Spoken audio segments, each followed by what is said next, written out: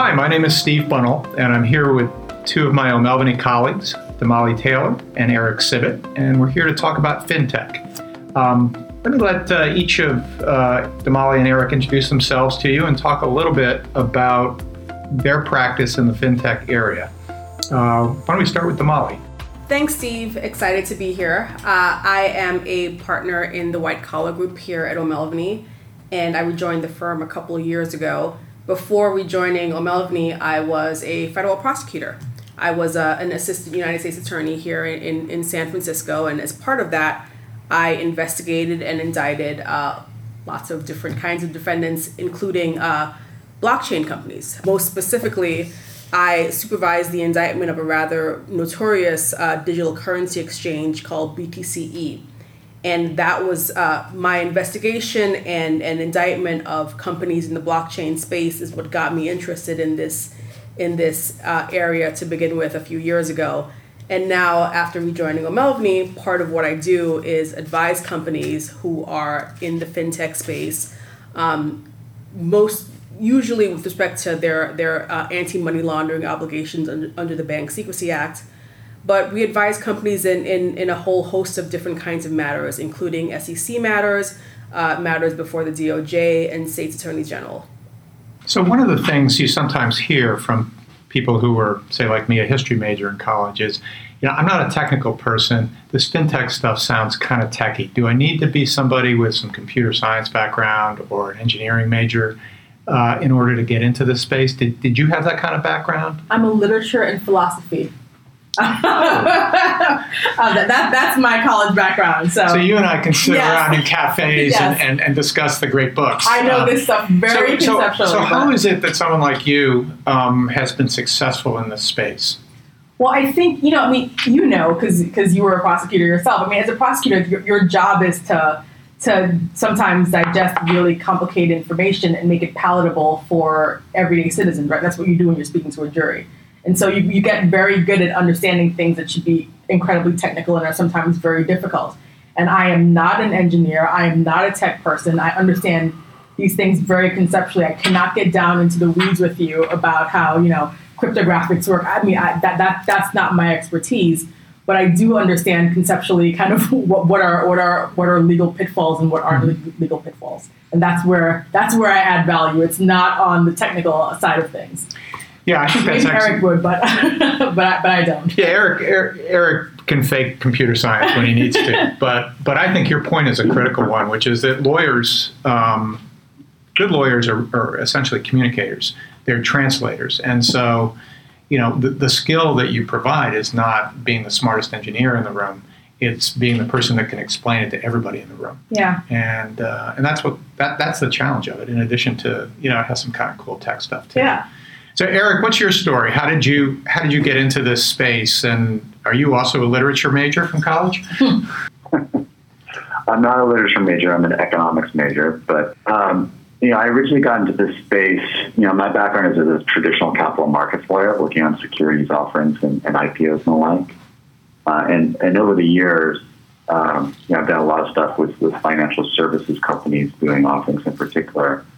And my first introduction into what you might call fintech was actually when I was practicing in Tokyo.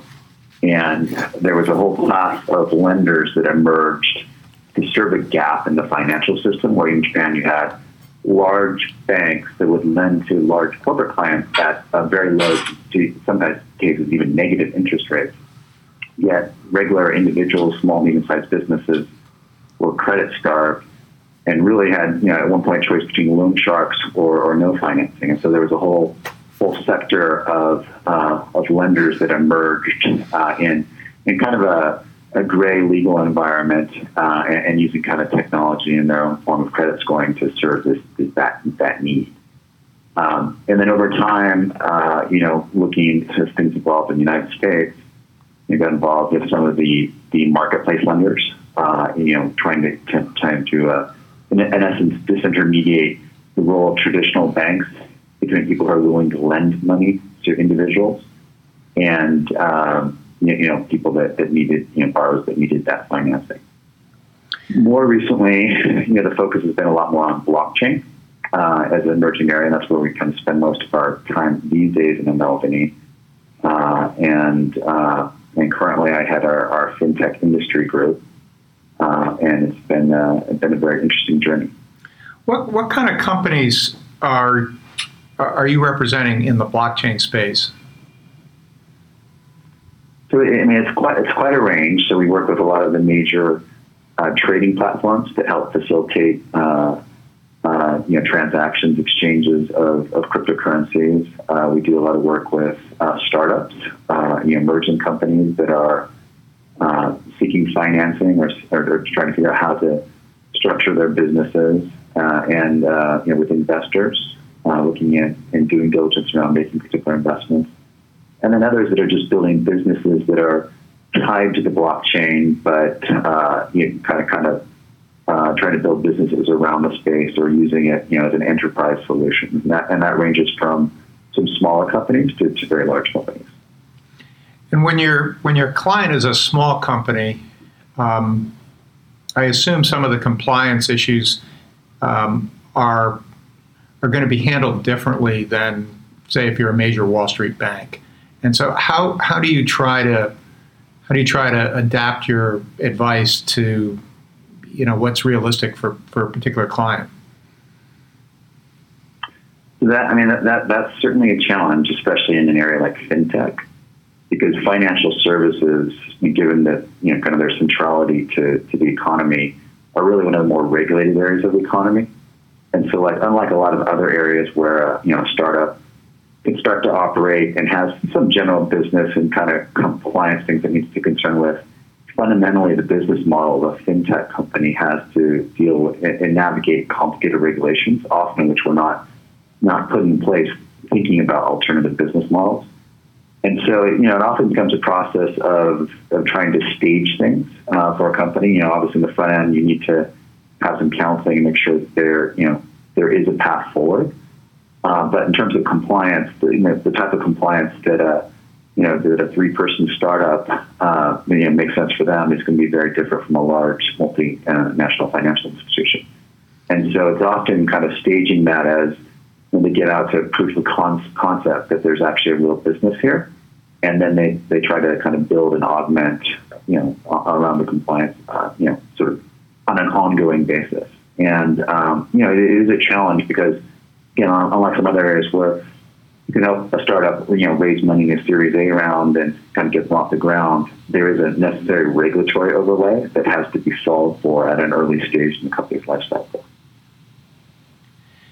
And Damali, when you're dealing with regulators and enforcement agencies in this space, I assume sometimes you're dealing with people who actually aren't all that sophisticated around the technology. So if you're a regulator, you're an enforcement agent, you're a prosecutor, you don't really get the tech, but you have a sense that there's something to look for. Yeah. Put yourself in the shoes of the person on the other side. What are they looking for as an investigator or as a potential prosecutor? So I can tell you generally what prosecutors are looking for, what SEC lawyers are looking for, and what regulators are looking for. And I use regulator as a kind of umbrella term. As far as prosecutors, as a U.S. attorney, I was looking for violations of criminal law. So that includes, for example, if we're dealing with a digital currency exchange, whether or not that exchange registered with FinCEN and the various states that also regulate the activity of the digital currency exchanges. I was also looking at, whether they were involved or complicit in money laundering activity. For better or worse, the darknet is still a place where certain crimes are pervasive, sex trafficking, drug trafficking, terrorist financing, and the extent to which digital currency exchanges like BTCE are complicit in those activities. You're certainly looking for those kinds of crimes, also fraud. The SEC, they're focused on whether or not a token issuer is required to register as a security or whether some exemption applies. If we're talking about what's now called like social media influencers, it's they're looking for whether or not those influencers are disclosing payments that they've received from the companies that they're advertising. States AGs are looking at things from a consumer protection standpoint. So any misrepresentations made in connection with token issuances, any misrepresentations made, in general about what these companies are doing and the effect that those misrepresentations have on consumers, including privacy obligations. And so there's a wide array of government bodies, entities that are looking into blockchain companies that are in this space, and they're all looking at it from slightly different standpoints, but they often work together. And you can have an SEC civil action at the same time as a DOJ criminal action, and very often those two offices are working together in tandem.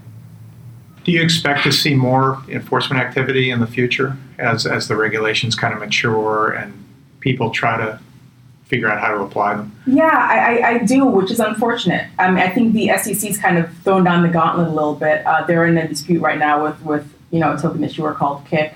And so, they've kind of laid a path forward for companies that will self-report early. And, I think Eric knows this too. There was a company called Gladius where they issued a cease and desist order, but essentially did not issue any penalties or fines because that company early reported.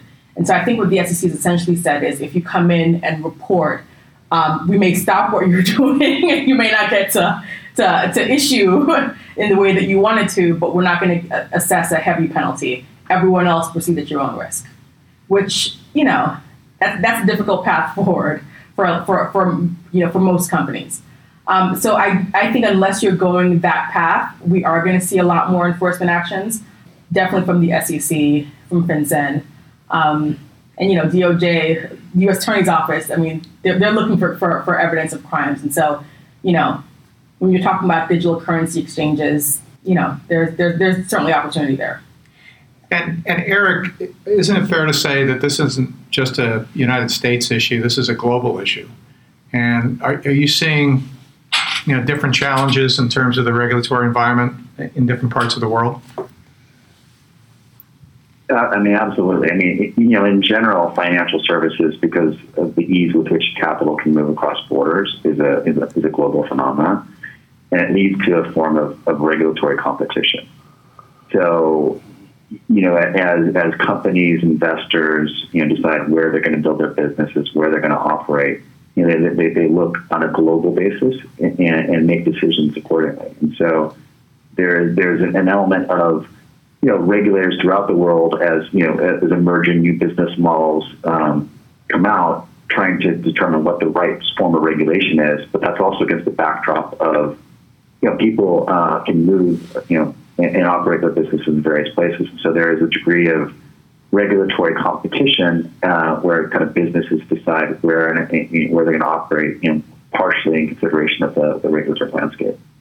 It sounds like it's an area where both the technology and the rules and regulations that govern it are rapidly evolving at the same time.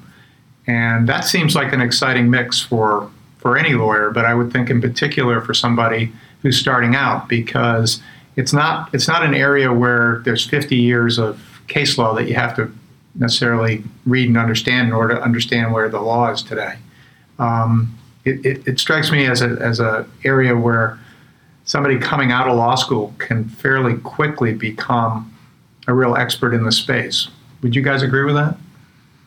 I think especially someone coming out of law school, just because there's this technology is so much more part of their everyday lives, and for those of us who have to learn it, and so I think that their law students are conversant in a way that I certainly wasn't 10 years ago, and I'm sure you weren't, or perhaps Eric was, but most of us weren't, and most of us had to learn for whatever reasons during the course of our practice. But I think, and I've spoken at law schools and just talking to law students about this, they're so much more knowledgeable than the rest of us. And so, there are blockchain courses now at law school, which is great. So I think that they see that this is, one way or another, this is going to become a part of our everyday lives. Fintech it's literally everything that we do now. It's the way that we transact business now in a way that 10 years ago it just wasn't. Yeah. Well, I think O'Melveny sponsors one of the blockchain journals at one of the major law schools in the area. So, Eric, if you were, say, a first-year law student and you were sort of intrigued by this space, are there things that you would recommend that person take in law school or experiences that they should seek out while in law school to help prepare them for being a lawyer in the fintech area? Yeah, well, I mean, I think that, fintech by its nature is very multidisciplinary. And so it involves really, I mean, here at Melviny, almost every area in which we practice. And, ultimately, as a fintech lawyer, you're in charge of helping to navigate and pull all those pieces together. But at the same time, I think you need to have call it a core discipline, something that you master and that you own. And so whatever the area of interest might be, whether it's on the litigation side or transaction side, regulatory, et cetera, I mean, it's really important to become an expert in one area. While at the same time, since this deals with financial services and technology, getting exposure to those sorts of subjects generally, I think is really helpful. So I wouldn't say that there's sort of one set of kind of classes or curriculum that you need to take, but kind of focusing on mastering a specific discipline, an area of interest, and then really applying it in a financial service context, and in classes that help provide that kind of exposure is probably the best way to start out. Damali, do you have any thoughts, any advice for law students coming out in this area? Yeah, I mean, I think a huge ever burgeoning area is kind of data security, data privacy. And, that's the question that everyone's trying to answer. And so, as Eric mentioned, if you're finding an area, kind of an area of focus, especially if you have the technological background and law degree, I think that would be a fantastic kind of avenue to pursue.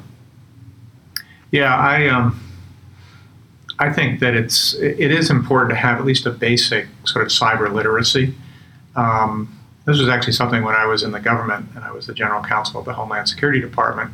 We had 1,800 lawyers there, and I was struck by how few of them felt comfortable with some of the basic concepts of like how the internet works for lawyers, not for engineers. And so we put a whole curriculum in place for the lawyers to help them get up to a kind of level where they could have at least a conversation with their operational clients. And I think if you're somebody that wants to practice at a law firm and you want to advise clients who are in the tech industry, it helps to understand at least the basic concepts and vocabulary that they're throwing around. Yeah. You don't have to be an engineer to do that.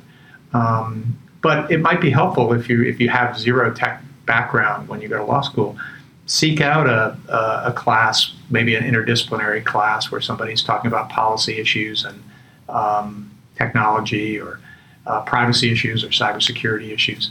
I think you want to kind of round out a general platform, and then you have to be nimble because you don't know where the tech's going. You don't know where the rules are going to be 5 years from now. And so it's one of the things I love about litigation and sort of general investigative work is it's basically about learning new stuff and then explaining it to somebody else. Yeah. And that makes it kind of fun.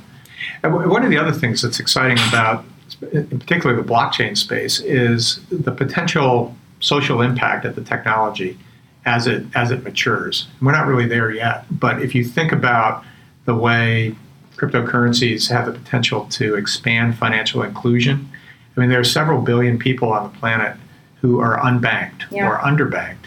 And if you can give them access to financial services through their cell phone and they can participate in the world financial market without having a bank account or a credit card, that's a big change in the world.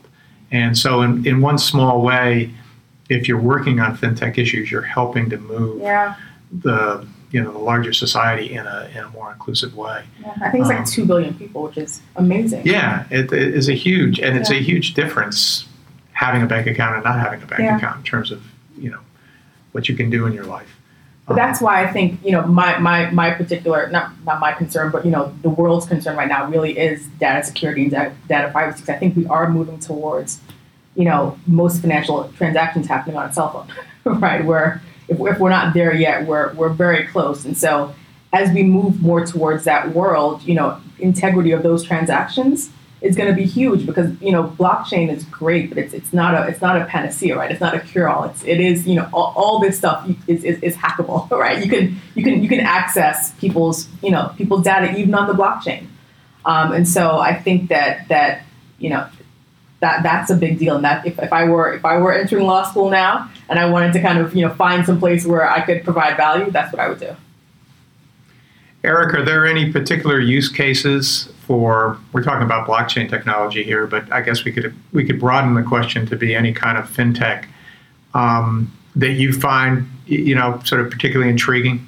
So, I mean, there are a variety of potential applications. I think, any kind of system, really what blockchain does is it helps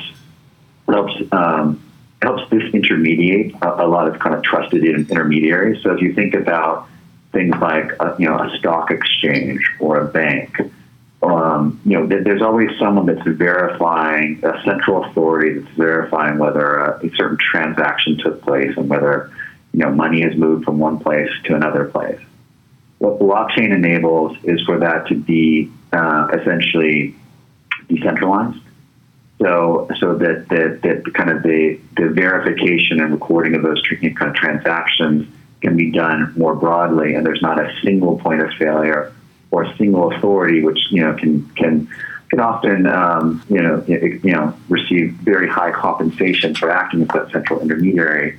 What blockchain does is really kind of enable kind of a broader participation. In a way, it's analogous to with the internet, where that kind of democratized access to information, which was kind of stuck in more sort of central things like libraries and databases that were maintained by corporations, and so that's very interesting. Now there are a whole variety of applications for that. People talk about having access to your own healthcare data, making that portable and secure, and being able to move that around rather than in the kind of legacy, very inefficient system that we have. That's an interesting application.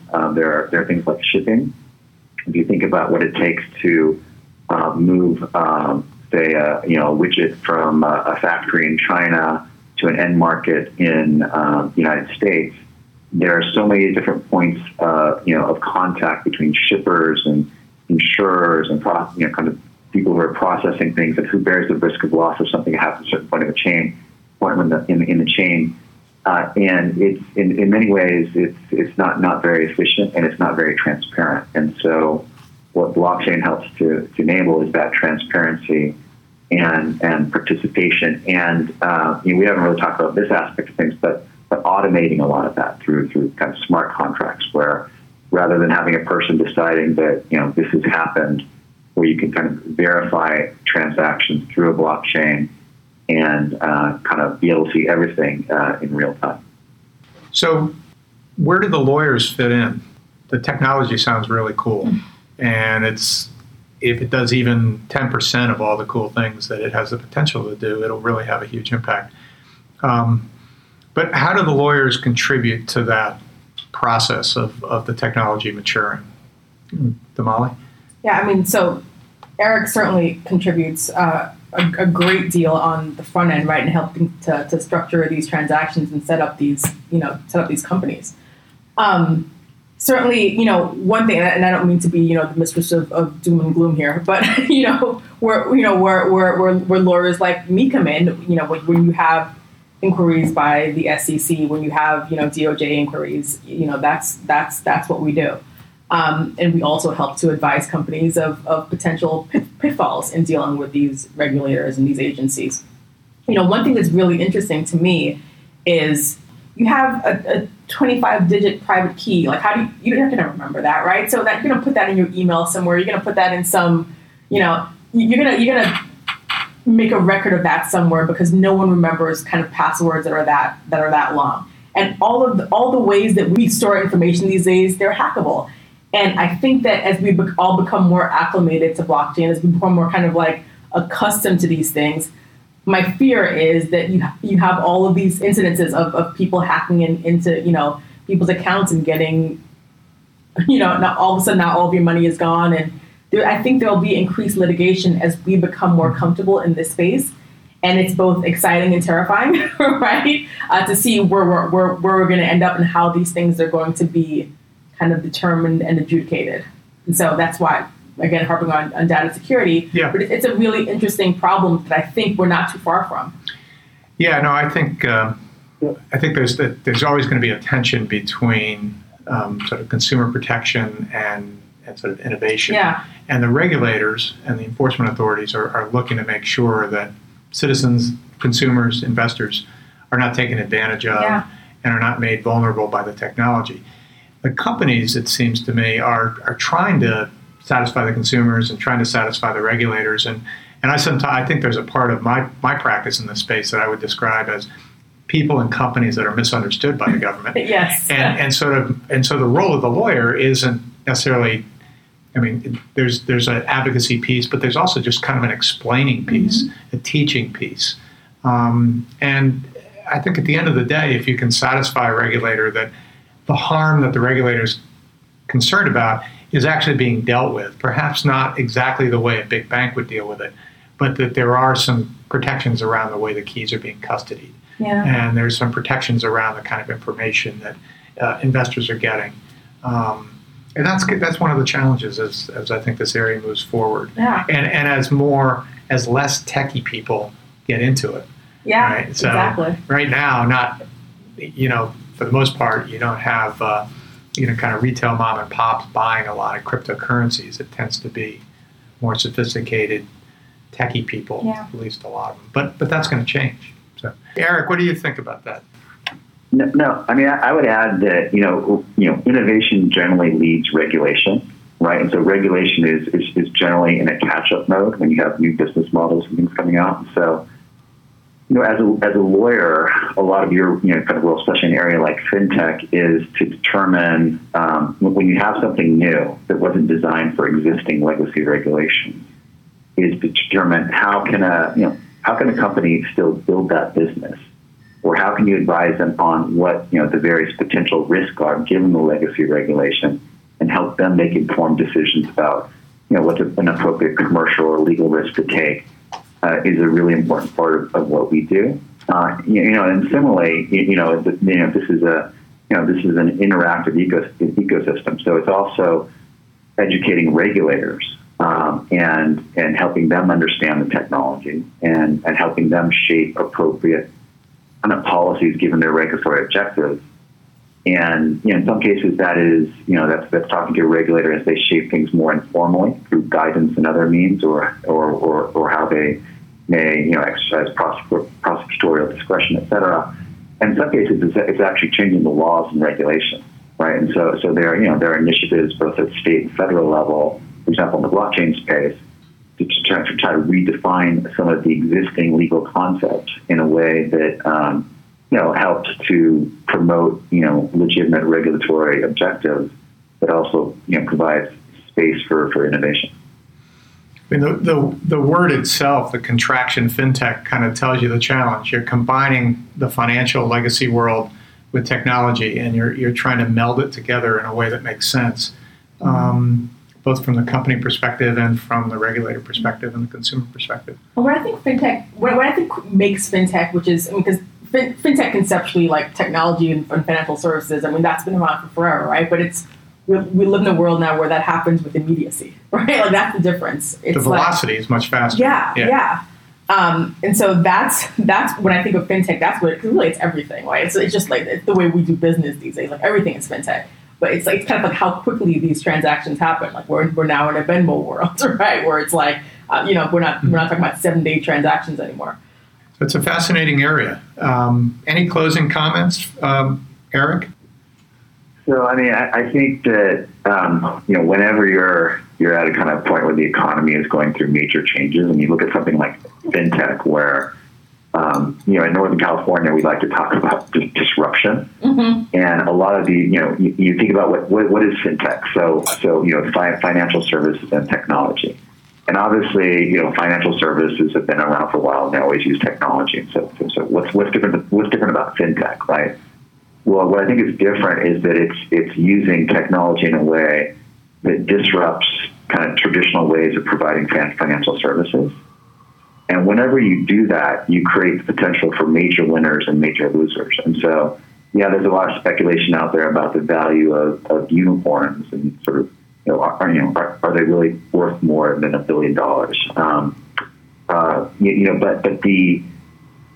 But the winners out there will be very big winners. And you look at, kind of prior waves, we look at companies like Amazon and Google and Apple, kind of a lot of the major companies now. What we're looking for is people placing bets on who are going to be the big winners and who are going to be the new kind of intermediaries that are taking the place of some of the existing intermediaries. And so, it's hard to speculate on whether a particular company is worth a lot or not. But there's clearly going to be some very important, significant players that emerge from this, and a number that will fail and be spectacularly bad investments.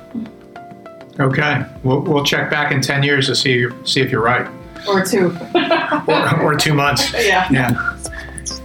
7 months. All right. I think that's it. Thanks. Thanks, guys.